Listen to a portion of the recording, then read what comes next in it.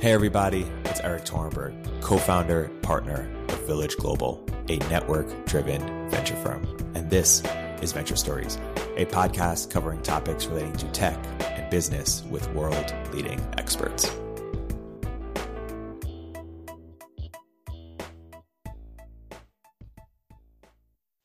One second, just get my backup recorder. Tyler, are you feeling all right? Strength level is fine. I played basketball before. I worked all day. Occasionally, I have coughing fits, and my voice is not quite full mellifluous projection. But yeah, my life has not changed. I'm not sick. Okay. Tyler, we need to play basketball at some point. Just a game of horse or something. Yes. You know, I tore both of my rotator cuffs, so we need to limit the range on horse. But if you're willing to do that, I'm game. Oh, absolutely. Be a really good three-point shooter, and now I just can't do it, period. What was your game like? Like, pick an NBA player that manifested your game. I don't know, just some guy who was kicked out of the D-League. Like, I don't really play. I just shoot and run around. Yeah. How long ago did you tear your rotator cuff? Like 4 years ago.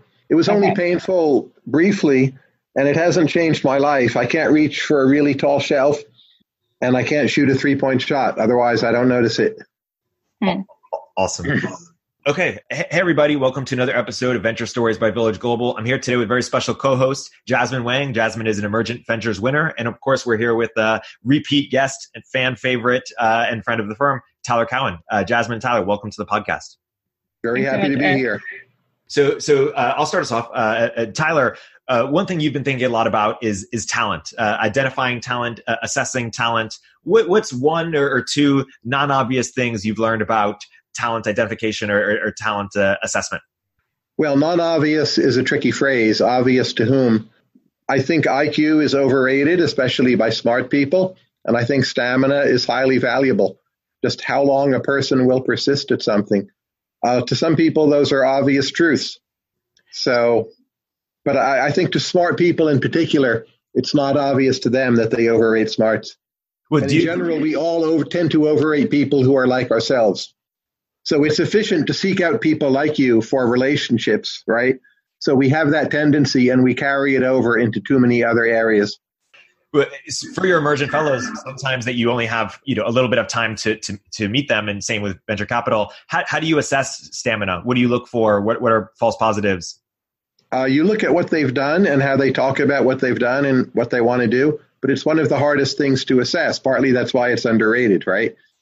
And IQ, which is overrated, I wouldn't say it's easy to assess, but you can give a person a test, right? And you have a number, and it might be an imperfect number, but you've got something. So Tyler, you've been running Emergent Ventures for over a year now. Yes. Are there any Emergent Ventures winners that you'd like to highlight who you think are particularly underrated? Well, can I say you? Oh, so I think thanks so much, Tyler. Your degree of curiosity is extreme, and your sensitivity to subtleness is also like A++. So in people, I look for them having some traits, even if they don't appear to be practical, where the person is like A+, A++, and you seem to have at least two, and I have genuinely no idea what you will do, but that's why we made a bet on you. Thanks so much, Tyler, and I hope to figure that out also. That was very kind. Thank you. I had dinner with David Perel a few nights ago, so I'll show I'm captive of recency bias. David is going to revolutionize the world of online writing. He's already making a very good income with his company. I think what he's doing, it's more than has potential. It's succeeding. David's ability to kind of grasp what he needs to do and then do it also with stamina, I think is just excellent. I think David is pretty exemplary of some similar characteristics I've noticed among EV winners. A lot of the winners are quite similar to you. They're polymaths, they're internet savvy, they learn in public. For people who don't have those traits, what would you say to them?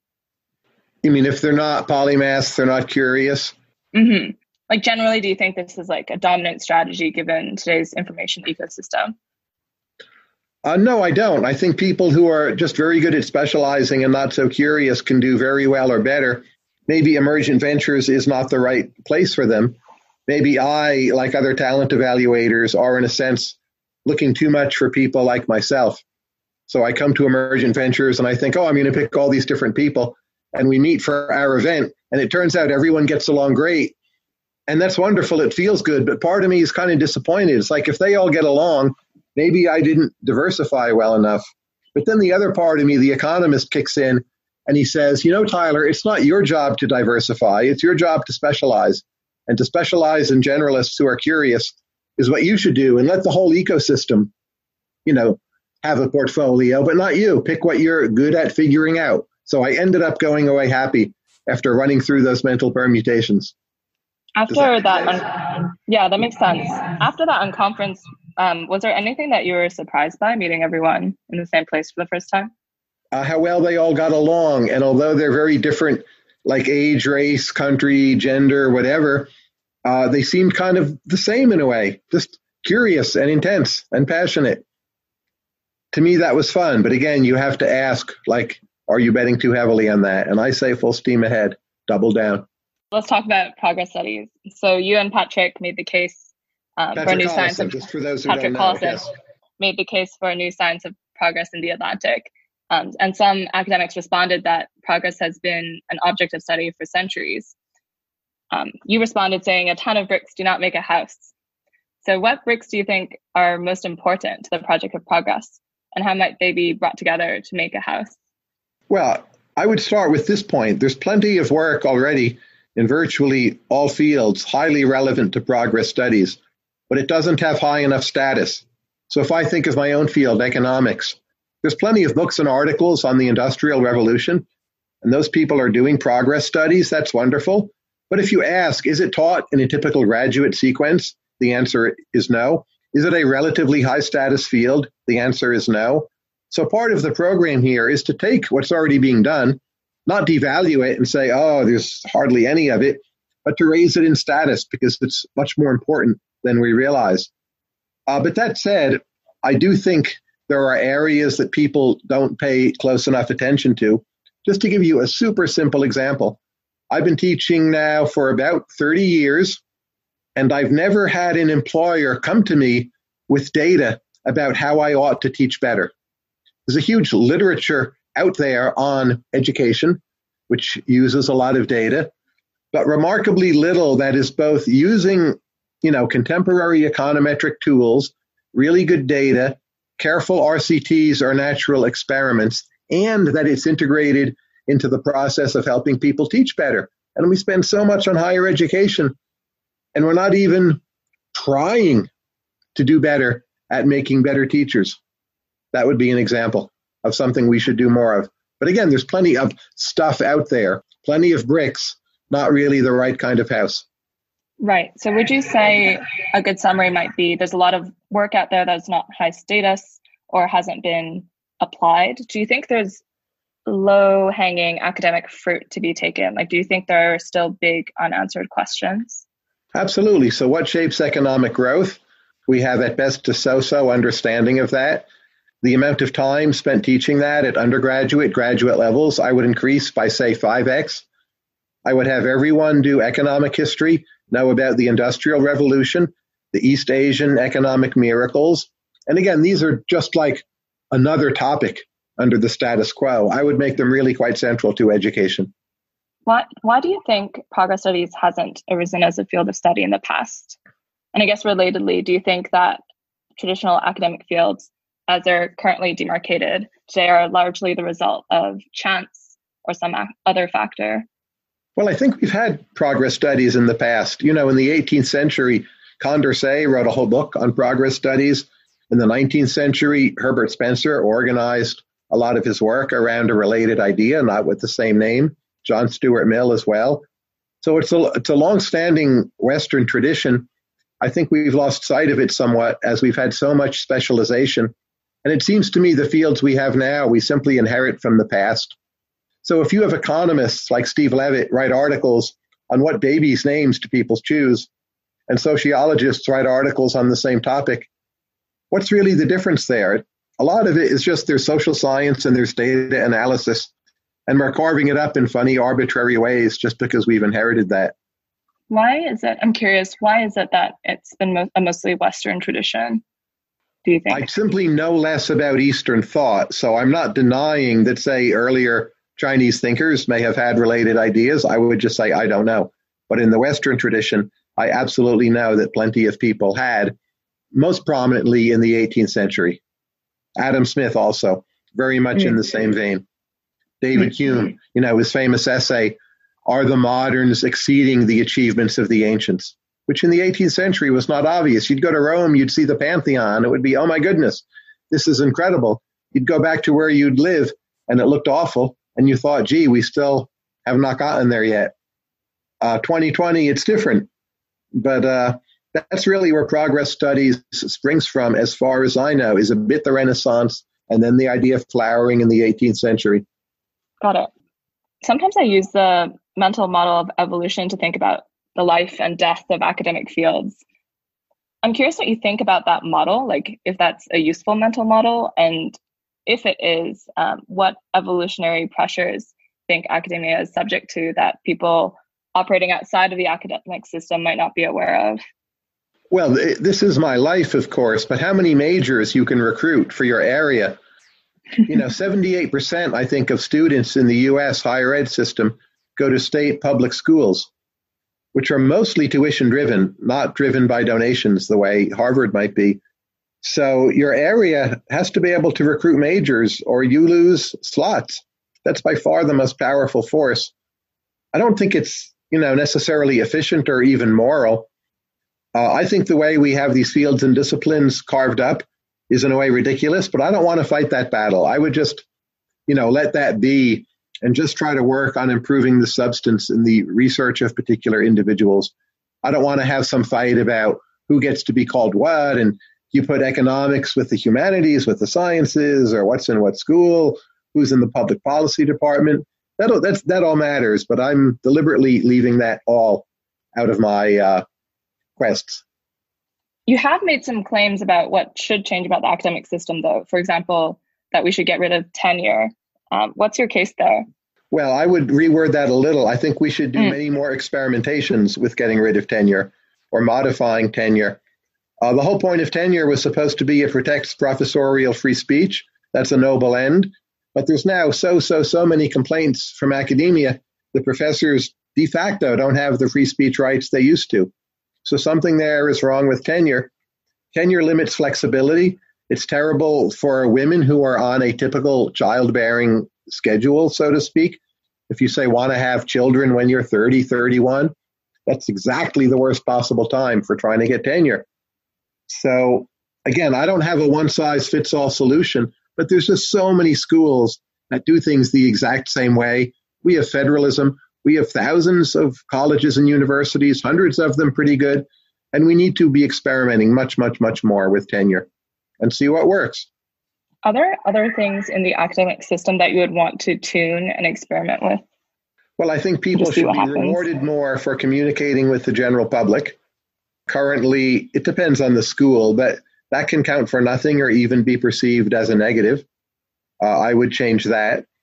And I think the variance of the pay scale should go up. So productive people should be paid more and many other people paid less. Have it be more like the private sector. Mm-hmm. Those would be two simple examples. I think more of education should be online.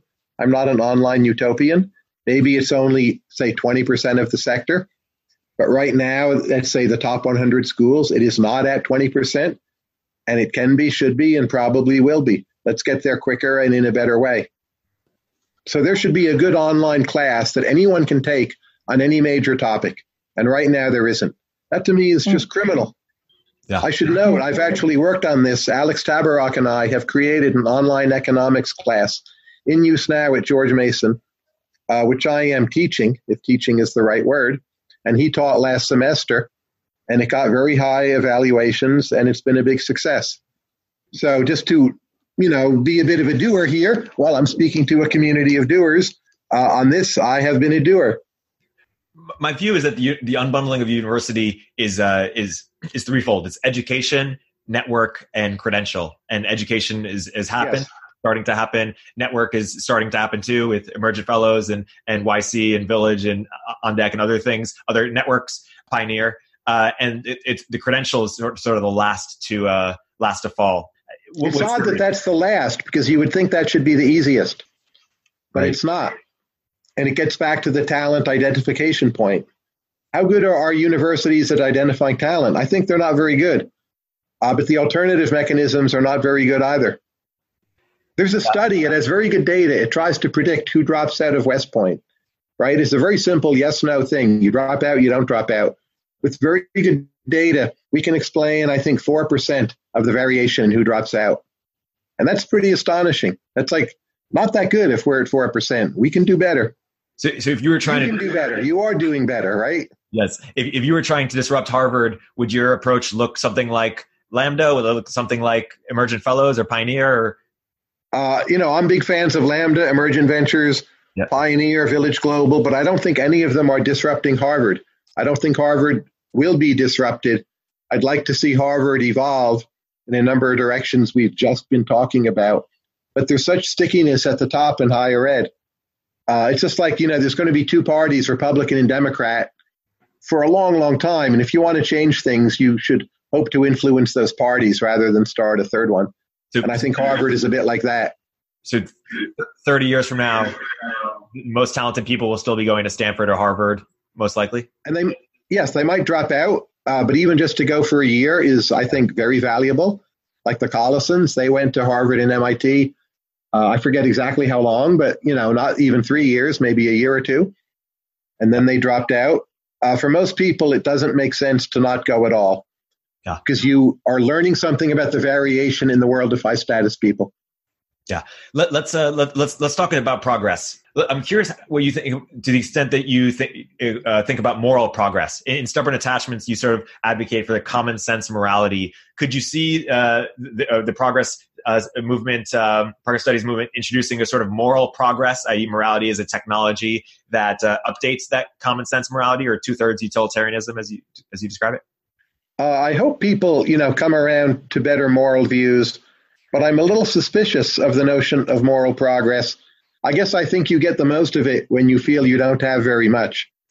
So the kind of self-congratulatory sense of moral progress, or the people I meet who are rationalists or EA, while I agree with much or most of what they say, there's again this older standing tradition that there are parts of people that are fairly dark and won't go away, and maybe they just get rechanneled when you think you've made a lot of progress. And for people to just be more aware of that is something I would like to see. So we treat animals much, much worse than we used to. We can pat ourselves on the back. There's gay marriage, 13 other good things that we're all familiar with. But at the same time, I don't know, this antiseptic method of drone killings, even if you support it up till now, I think it's quite easy to see at some point it will be very badly abused. Is Rawls' veil of ignorance sort of the right moral framework, or no? No, you just get out of that what you put in. It all has hidden assumptions, and it makes it less transparent. Better to just argue for what you think is right. And I think Rawls has steered moral philosophy in the wrong direction for a long time. So I see one of the big problems is reconciling egalitarianism and meritocracy. I think people sometimes say that the divide is between Edmund Burke or Thomas Paine, or between sort of, are humans naturally good and institutions make them bad, or the opposite. But that's sort of more of a mistake theory view of the world, whereas the conflict theory view of the world is that people just want different things. Some people want radical egalitarianism. Some people want meritocracy. And it seems that as software eats the world, the world increasingly becomes more meritocratic economically, but as social justice is also eating the world, socially, the world increasingly becomes more egalitarian socially and culturally. And that these two are seen as in conflict. Anytime, that's why we have Twitter debates that are so harsh around how much you should work, because there are threats to each other. Do you have the same read? And if, regardless, how do we reconcile these egalitarianism and meritocracy? I would say a few things. First, I'm not really an egalitarian. So if you realize that 40 to 60% of a lot of traits are heritable, people are very different. You're not going to end up equal. You're not going to end up with equal opportunity. Is nonetheless plenty of social injustice that we ought to fix. but I don't believe that the good fixes are going to be very egalitarian. Economic meritocracy will win out through evolutionary processes, in my view. It's already happening. Like the very able people in a large number of countries just earn much more, and the less ambitious people, maybe they're doing okay, but their wages haven't gone up very much. I think that will be harder to change than many people would like to believe.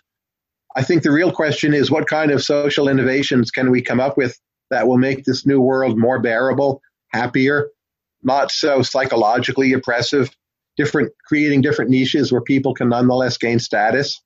And I think we're doing a lot of that with the internet. The fact that this is all debated on Twitter, to me, is a sign like egalitarianism is losing. Like if it's debated on Twitter, if that's the arena, well, it's like the contest is over, for better or worse. Right. But the universities, the elementary schools are sort of redefining how they look at math, in terms of oppressor and oppressed. Like they're social justice seems to have institutional support in the way that even religion never had. But I think all that's overrated. I mean, I don't go for any of that stuff. But you look at the actual force on the ground, and it's parents wanting to get their smart kids into honors classes. And that's way overweighing all the nonsense you read about by a factor of 50x. In part, you get the nonsense, pause, the meritocratic impulse, give more to those who already have it, is so strong. And it's somewhat understandable, the backlash, even though I'm not on board with it.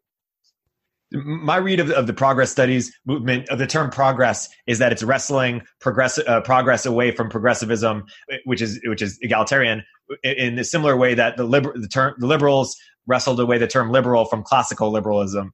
How do you respond to that?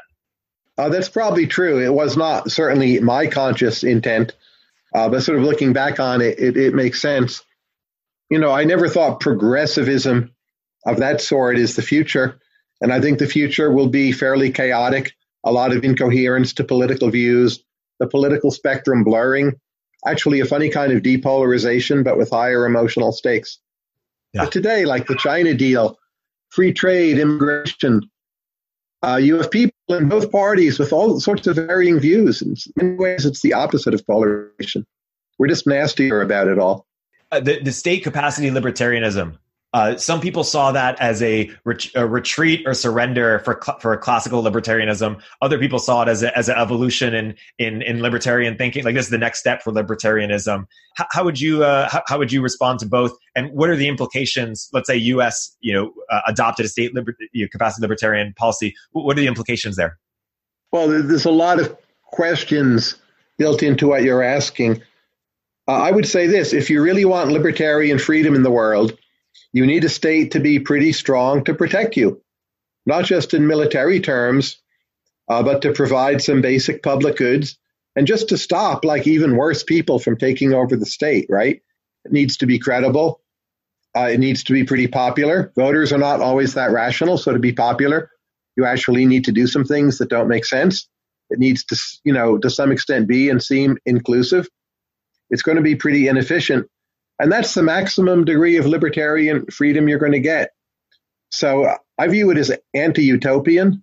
But, I almost didn't write that blog post. It's gotten tremendous attention. And when I typed that phrase, state capacity libertarianism, part of me just giggled like, oh, this is some kind of funny oxymoron. Why don't I write this down and just drive people crazy a bit? But in a funny way, it makes sense. And it's kind of stuck. And I even wrote, this phrase is so absurd, it will never stick. But it gets at something. Like you really care about libertarian freedom, but you're not going to get it, in Somalia, not even in Somalia land.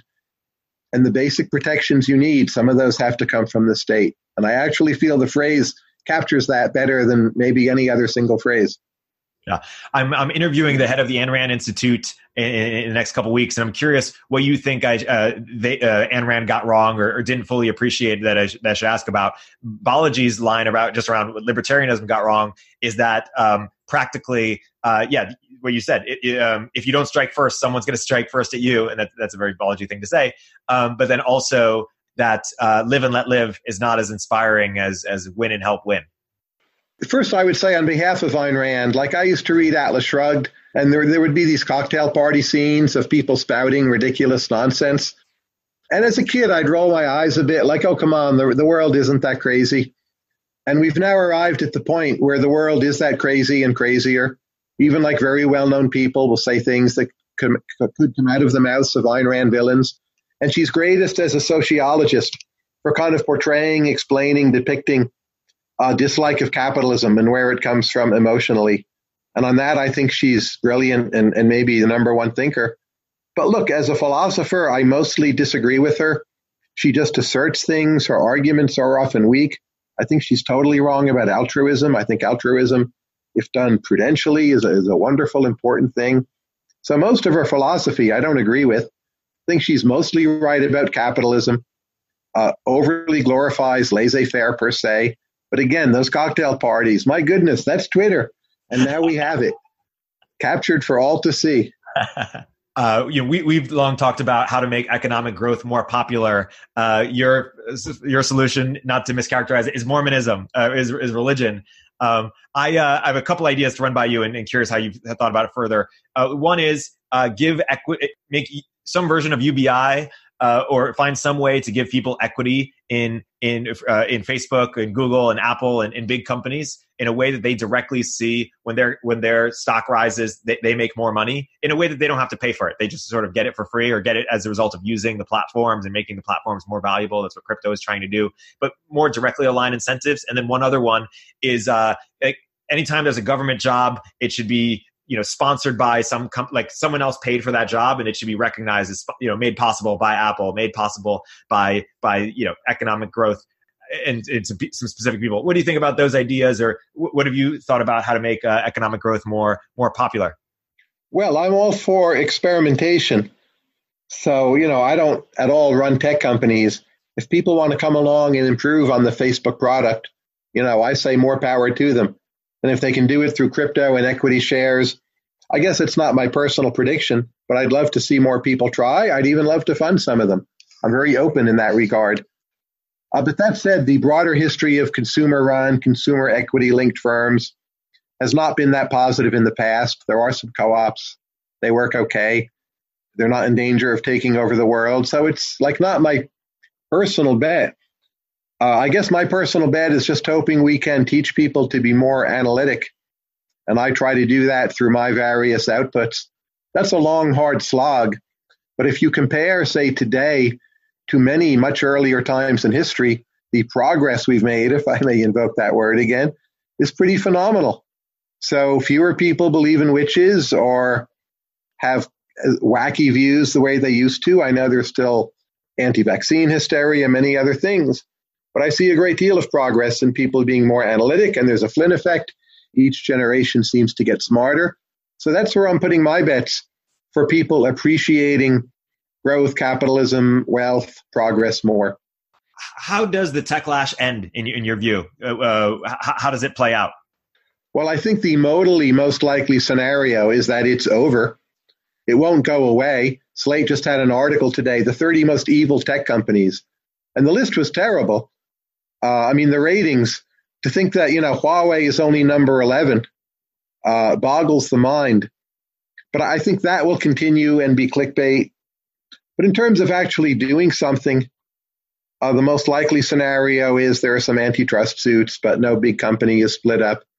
And the current big companies we have stay dominant, for some time to come, not forever. But what you see is what you get scenario would be the single best bet. If Elizabeth Warren is president, do I think she would appoint people to the FTC? The commissioner split would shift. And would some of the big tech companies be broken up? I think a very good chance of that. But that's not where I'd put my money. It's a real risk. But the market also doesn't think that's the likely scenario, right? Facebook shares are up quite a bit this last year. Tyler, you and I have discussed the downsides of growth a bit. I'm sure you're familiar with the principle of differential technological development, but I'll just spell it out, Sure.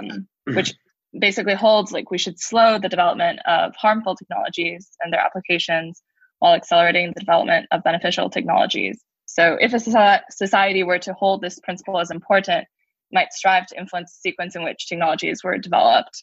How would you generally respond to this class of concerns about differential development and avoiding increasing existential risk as we focus on growth? Well, the most harmful technologies to date have been advanced weapons technologies, right? And there, I think you have to ask, like, which country are you? So if you're the United States, for all of our flaws, which include some pretty bad foreign policy mistakes in the last 15, 20 years, I still want to bet on us getting the really powerful stuff first. And I would say full steam ahead. I know that's risky, and hope to beat out some of the countries I would trust less with those weapons. And at the same time, I would like to see international conventions that limit many or all of these weapons, like hypersonics or very powerful nuclear weapons. Or, I'm all for arms control, but I don't think we should give up on being number one to the extent we can. So, I know you're Canadian, your perspective may be a bit different. Yeah. Another possible area of technological danger, it has not bitten us yet, but would be, say, viruses or pathogens escaped from labs, has not yet been something that's killed billions of people. Maybe it will be. I don't know enough about how to limit that danger, but I certainly would favor tougher regulations on that where appropriate. Are there any technologies that you're particularly excited by that you think would be like particularly beneficial? Well, I think cars have become underrated, but I think just green energy, 10 years ago, it all looked pretty dismal. And now there's so many things, whether it's carbon sequestration or batteries or solar or forms of geoengineering, or maybe even artificial meat or small nuclear power stations. They don't seem like jokes anymore. And I'm not saying they're all going to work, electric cars, but they're way ahead of schedule. So that's an area where I'm quite optimistic. It seems to me at the present, AI is probably overhyped. It's not even like an actual single thing, but like rhetoric being different from reality. People will just say like, oh, AI is at this level now. Well, of course, 30 years from now, it'll be like a Moore's law for AI. I don't take that for granted. It could from here on out be a somewhat stagnant technology. So, but I'm excited about green energy and cars being much better. So I've recently been reading a lot more science fiction as I've had more time over break. Well, I've gone through all of Ken Liu's stuff, all of Cixin Liu's series. Oh, wonderful. And a recommendation from Anton has To Like the Lightning, which is really fantastic. It's like a mix of fantasy and science fiction. I just ordered a copy of that because he and I think you also recommended it, or someone else did. So you shaped my behavior with that. Yeah, I'm glad to hear. It was excellent. I read the whole 3 books in like 2 days or something. It was brilliant. Yeah, I've realized recently that narratives are much more instinctively compelling than graphs. And this was like something that was like intuitively correct for me, but I didn't really like feel until this year ago after I really started studying the history of science fiction. And it seems like after the golden age of sci-fi, artists and writers seem to be like more recently, the new wave is drawn to much more dystopian visions of the future. So for example, Star Trek is going back in time instead of forward. I'm curious what you see the role as of aesthetics in progress studies. Central. A lot of my early books were on the topic of culture and cultural goods and services. So I spent a pretty intense, like 20-year period of my life studying mainly that. And if you look back at something like the Florentine Renaissance, most of all, their ideas of progress were expressed in their art more than in their written works. I think public intellectuals, many of them already do, but they should track what you might call culture quite closely. Ross Douthat is one who does that. I think that's one of his great strengths. And it's become a little underrated because you have a lot of public intellectuals being nerds, and maybe they know tech or maybe they know gaming, but they've lost touch with some of the classic humanities fields. And I think that's a loss, their loss. Do you think these positive visions are upstream or downstream of like general cultural attitudes and sentiments? But they're some of the most influential cultural entrepreneurs or entrepreneurs, period. If you can get people devoting their mind space to your book, your song, your opera, your whatever, I mean, that's real influence. Never underrate that. And say the role of opera in history has been quite significant, for instance, to give one example. I don't think it's significant now. Other things are replacing it. Right now, television seems very important. Movies a bit less so than they used to be. I've been thinking a lot about what it means to be punk in 2020. Yes. And you've mentioned that the aesthetic of cyberpunk has been exhausted or tired out in some way. Do you see a clear successor for cyberpunk? Like any aesthetics that you think are likely to take its place? I think a kind of eclecticism based on sampling from the internet that doesn't have a single name is that which is cool. And it's vibrant today. It's pretty phenomenal what you see people doing and businesses they create or just ideas they have or content they produce. To me, that's way better than cyberpunk. Totally. Tyler, in your podcast with Eric Weinstein, you had mentioned sort of this concept of sort of the feminization of the economy. Maybe is one of the things that's happened since the 70s. How do you? I guess this is going back to sort of the culture, the wars. How does that relate to progress? Well, I guess one is what are the dynamics behind something getting culture getting masculinized or feminized, and how does that relate to progress, if at all? I would say the feminization of all of society. On net, I think it's a very good thing. It significantly lowers the risk of war. But that said, there is good evidence women on average are more risk averse. You can debate if that's innate or, a cultural, whether it's acculturated. But it seems to be true, and it's probably a fairly sticky fact. So there's like more of an endowment effect, perhaps, in a more feminized society. I'd rather have the lower risk of war, but I think it's something we should be aware of and think of ways where we get the rate of innovation back up nonetheless. What is the religious fervor of the progress studies movement? Are you less hot on religion as you were? Are there the opportunity do you see new religions being formed or new religious like communities or practices, or how do you think about that? Well, I think it's a bit like, Harvard and the two major political parties, but I expect a lot of the innovation to come through the big religions we already have, and that's fine. I think we have some pretty amazing ideas in those religions. I don't personally believe in any one of them, but I'm not expecting some new thing started from scratch. There's a big incumbency advantage there. I think, within Christianity, Islam, there's an incredible amount of innovation now. But how do you get people to care about progress in the way that people care about Christianity, or even that Bitcoin, people care about Bitcoin because they get rich? Like, how do you get people to care in an instinctive way? I'm not sure that's possible. I think you can get people to care about their own lives. That's not so hard. And then to see a connection through being more analytic.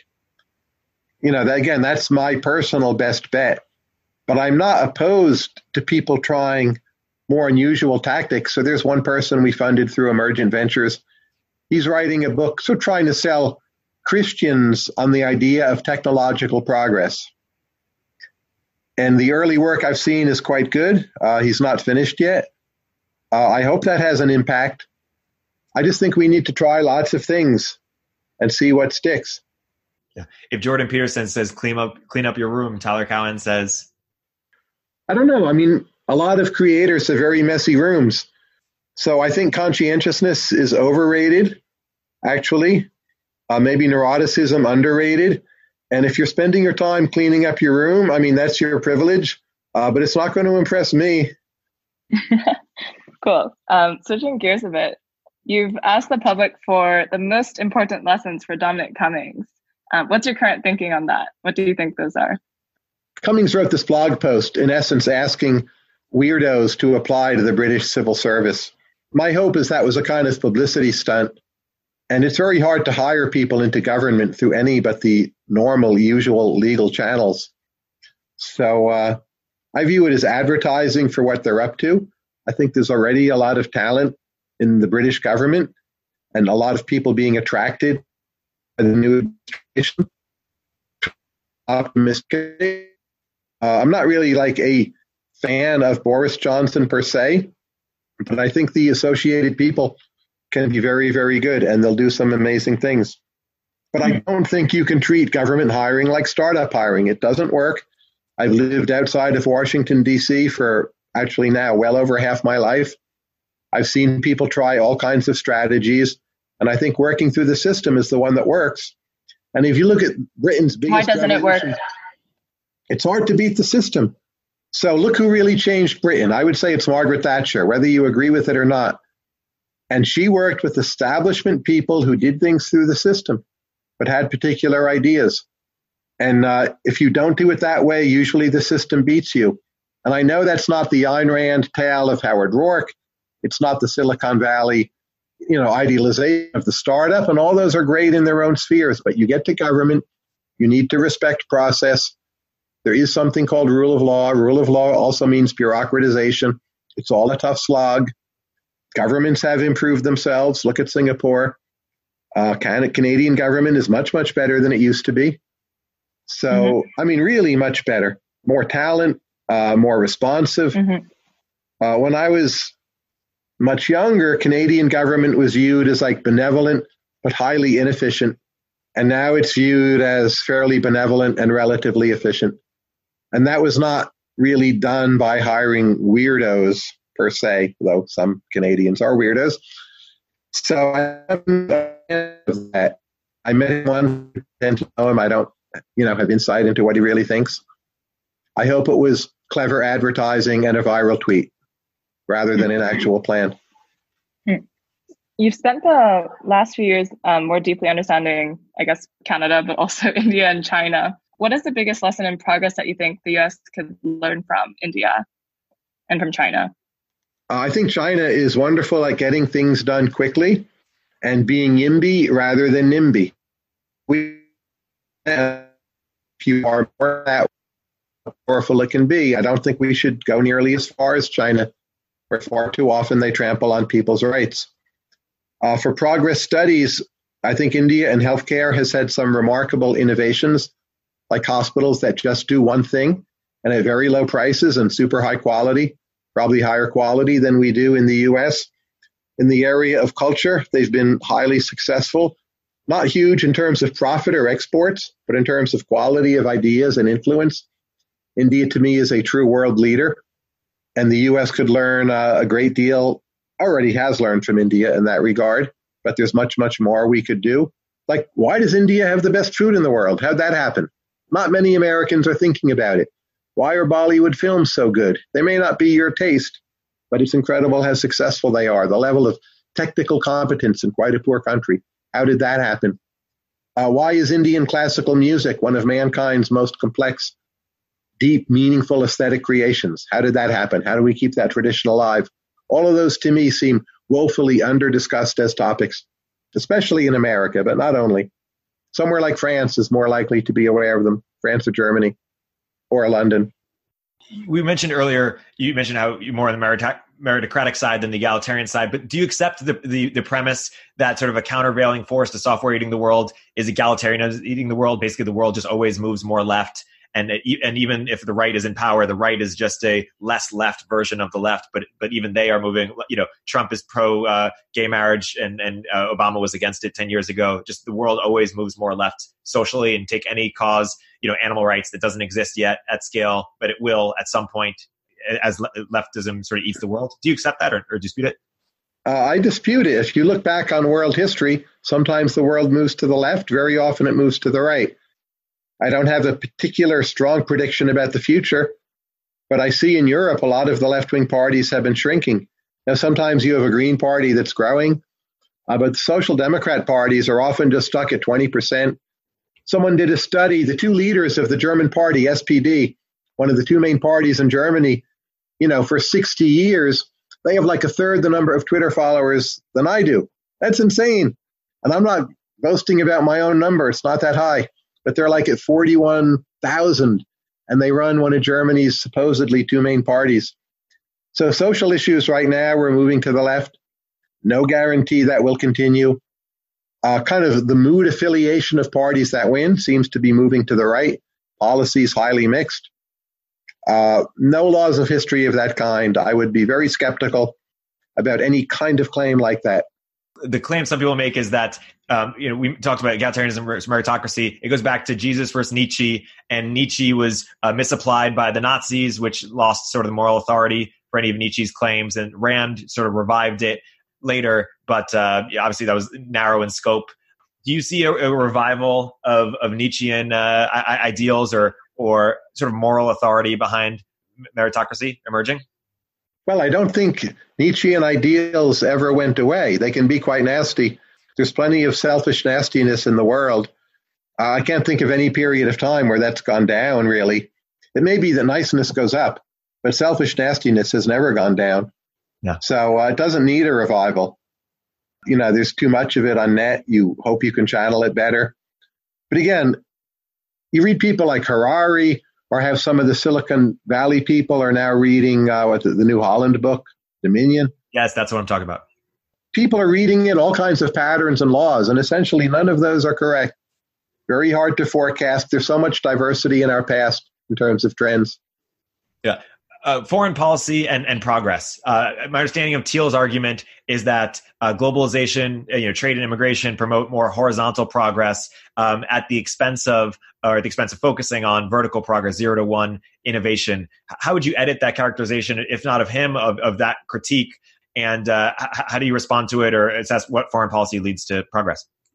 Well, it's a big mystery to me why more globalization has not boosted innovation. So if you look at, say, the pharmaceutical pipeline, by the metrics we have, it seems it's been slowing down. Yet the world market is so much bigger than it used to be. Middle class in China, India, so many places, and yet pharmaceutical innovation is slowing down.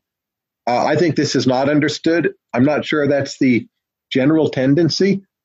It seems in the area of the internet, globalization is helping progress accelerate. Some of that progress is bad, like, say, some forms of surveillance in China. And you need to look at it case by case, but I'm more comfortable with the empirics of particular areas than big claims about globalization, because that concept means many things to many people, and you clearly see conflicting trends in different areas. So one worry about progress is hedonic adaptation. For you, is progress mostly about human welfare, or is there some sort of moral imperative to excel and achieve glory and greatness independent of welfare? I believe in the latter. I don't think I can derive it or rationally justify it, but it's good for people to believe in the latter. So if they believe in the latter, let's encourage them. But it might be a Straussian myth, right? But it's a welfare-enhancing myth. So people have to believe in something larger than themselves. So all societies are based on myths. You want to understand your own myths, the myths of the societies you live in or interact with. It's a hard thing to do. We're mostly blinded by these myths. It's one reason why travel is so important, right? Understand better where you're at. What is the main myth that constitutes Silicon Valley? Silicon Valley now has, I think, become more pessimistic and more guarded and more status quo. But until recently, it was a kind of myth of progress and ever ongoing acceleration, and that tying things together would be fairly unproblematic, and that it was just full speed ahead on a lot of problems. But they've hit a lot of bumps, like education is one of them. Not many startups in education actually have a great track record. Their political unpopularity, which to me is mostly unjustified, but still I think it's been a wake-up call that they had the wrong worldview. Because at first, probably even still now, they don't quite understand why they're so disliked by political classes, by some of the media. So Silicon Valley mostly has been about myths. The myth of California, long-standing American myth, just injected directly into all the Silicon Valley myths, mostly for the better, right? Different views of psychedelics and how to expand your mind, the idea that expanding your mind is really possible. Major myth, it seems to me, in many parts of California. When I say myth, I don't mean it's totally untrue, but it nonetheless holds the status of a myth. Hard to think of a more religious, myth-bound place than the Bay Area, to me. Much more myth-bound than, say, the so-called Christian Bible Belt or something. A few questions. One is, instead of underrated, overrated, we'll say a person or a couple people, and you say where you have an interesting disagreement or difference of opinion with them. Okay. And a lot of people you agree with on most things. So I'll do a couple at a time. Patrick Collison and Martin Gurry. Martin Gurry, I'm a big fan of, and he's recently become a research affiliate at Mercatus. So that's also like putting our money where our mouth is. Martin is one of the most important thinkers in our current world today. I think maybe he underrates how much the rise of successful autocracy has led to Western politics splintering, and maybe he overrates the rise of the internet. I would just like to see more data and more tests. But by definition, he's committed to the Gurry hypothesis. I think I mostly agree with him, but I'm not as committed to the Gurry hypothesis as is Gurry. Patrick, I wouldn't speak for him at all. Obviously, he's from Ireland and the European Union, and that shapes his worldview in a whole bunch of ways, whereas I'm from New Jersey. Patrick isn't about a set of views. Patrick is about a way of thinking. So it's hard to name views where you agree or disagree with someone when they're about a way of thinking, which he calls fallibilism. So that's a bit of a tough one. And what is the core insight that behind Gurry that you find is one of the most important thinkers in the world right now? So we have all these protests and all these people disillusioned with politics and these electoral results that either are wacky or just would have seemed wacky to us 10 years ago, like Trump and Brexit. And Martin's basic point is when you can observe your leaders on the internet and see everything discussed and even see them tweeting, they inevitably decline in status, that too much scrutiny is not good for anyone's reputation, even when they're controlling the message. And by no means are they controlling the message. And they're brought down, to a lower level. And we realize their mediocrity, or they appear mediocre even when they're not. And, their second acts even are kind of eye-rolling. And people have a fundamentally different attitude toward politics. I mostly agree with him. Martin's a Cuban American who immigrated to this country as a boy. And again, I'm from New Jersey. There are big differences there that are hard to articulate. But his actual worldview is shaped by his being a Cuban American. And I don't have that background. Are you as skeptical on macro as Arnold Kling is? Or how about Arnold Kling? No, I think Arnold is too skeptical about macroeconomics. Macro is some of the most important economics we have. At least it tells you what not to do. And I think Arnold is too skeptical about the quantity theory of money. But on matters economic, I agree with Arnold an awful lot. I don't want to, pick nits. I agree with him way more than I agree with most people on a wide range of issues. How about Eric Weinstein? It's hard for me to even define what Eric's views are. Maybe like Patrick, he's a mode of thought rather than a series of conclusions. Like Patrick will say, he supported Bernie Sanders. I'm not sure if he still does. I certainly would never have supported Bernie Sanders. But I can say that and at the same time still somehow not even be sure that I disagree with Eric. I think I'm a cheerier, steadier person than Eric. And that's the real source, not of disagreement, but of difference in perspective. Very much temperamental. Eric is much more volatile than I am. What's the difference between the Mark Andreessen either mode or school of thought from the Peter Thiel mode or school of thought? Well, I would say it's temperamental. Again, you could write down a list of issues they disagree about, and there's an online debate you can watch and get a good idea what that list is. But that's not the deep understanding. The deep understanding of the difference between those two is temperamental, and they're different types of talents, not the list of where they don't agree. Oh, what are the undervalued benefits of the internet? Are they big? Are they small? Yes, they disagree. That's not the way to view it. And in the temperament, one is fundamentally more optimist than the other? Is that basically it? While that might be true, I don't think that's the correct way to frame it. I'm not even sure I figured out the correct way to frame it. But just some very mundane way of how each one processes his day, I think is very, very different. And I wish I had better words to encapsulate it. Yeah. But it's not just optimism versus pessimism. Everyone's both at the same time. Right. Glenn Whale has this idea of increasing returns and that private property needs to be redefined because when my house in San Francisco gets more valuable, it's not because of work I did as much as the community made it more valuable, and thus they should capture some of that value. Are you sympathetic to that increasing returns or expanding the scope of private property argument? Well, I think increasing returns are significant. In that, I agree with him. The question is what to do about it. So I'm more likely to think that so-called ordinary regulation will give us at least a workable solution. He's more likely to think that if we fine-tune collective choice rules along the lines that economic models would suggest, that will get better outcomes. I think simpler political rules tend to be better. They're mainly there to produce legitimacy and give people a stake of being involved. And something like quadratic voting is too complicated to do that well. And the fact that not even a local bridge club has seen fit to introduce quadratic voting, much less a state, a city, a council, I don't think he takes that seriously enough. So I think he should be a bit more Burkean. But I agree increasing returns are important, and they're probably becoming more important, certainly in the tech sector.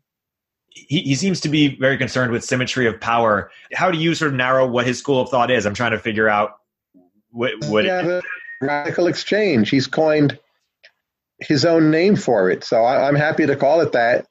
I like the idea of people being out there with like, here's my view. I think it's very admirable what he's done in that regard. And I'd love to see it tested. And, I even be willing to fund some people like testing it in some way. But, I would say small scale first. Like there's plenty of bridge clubs, chess clubs that are run by democracy.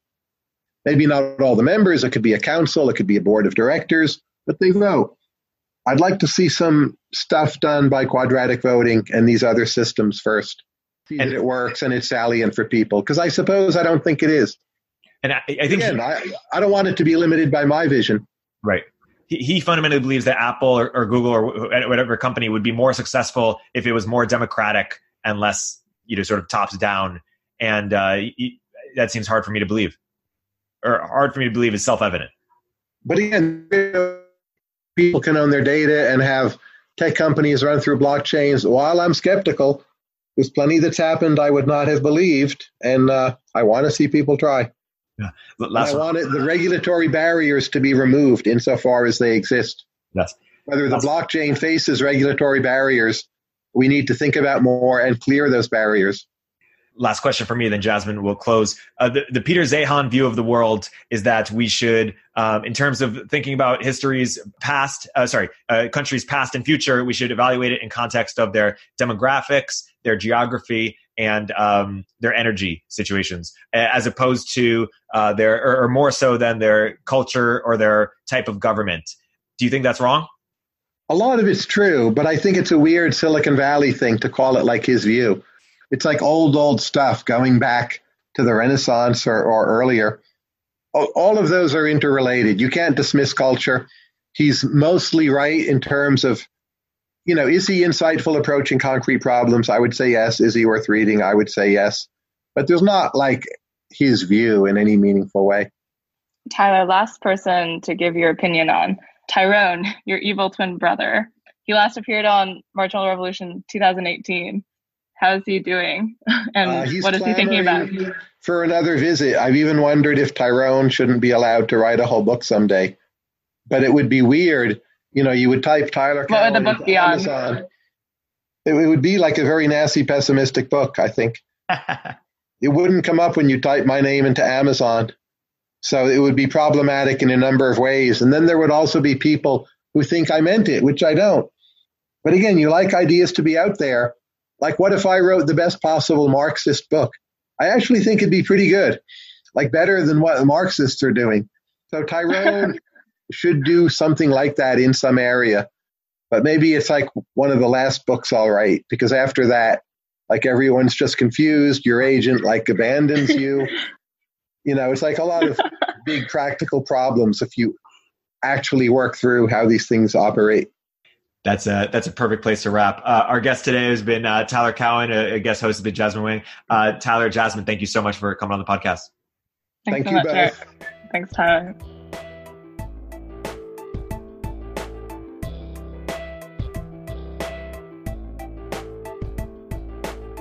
If you're an early stage entrepreneur, we'd love to hear from you. Please hit us up at villageglobal.vc/network catalyst.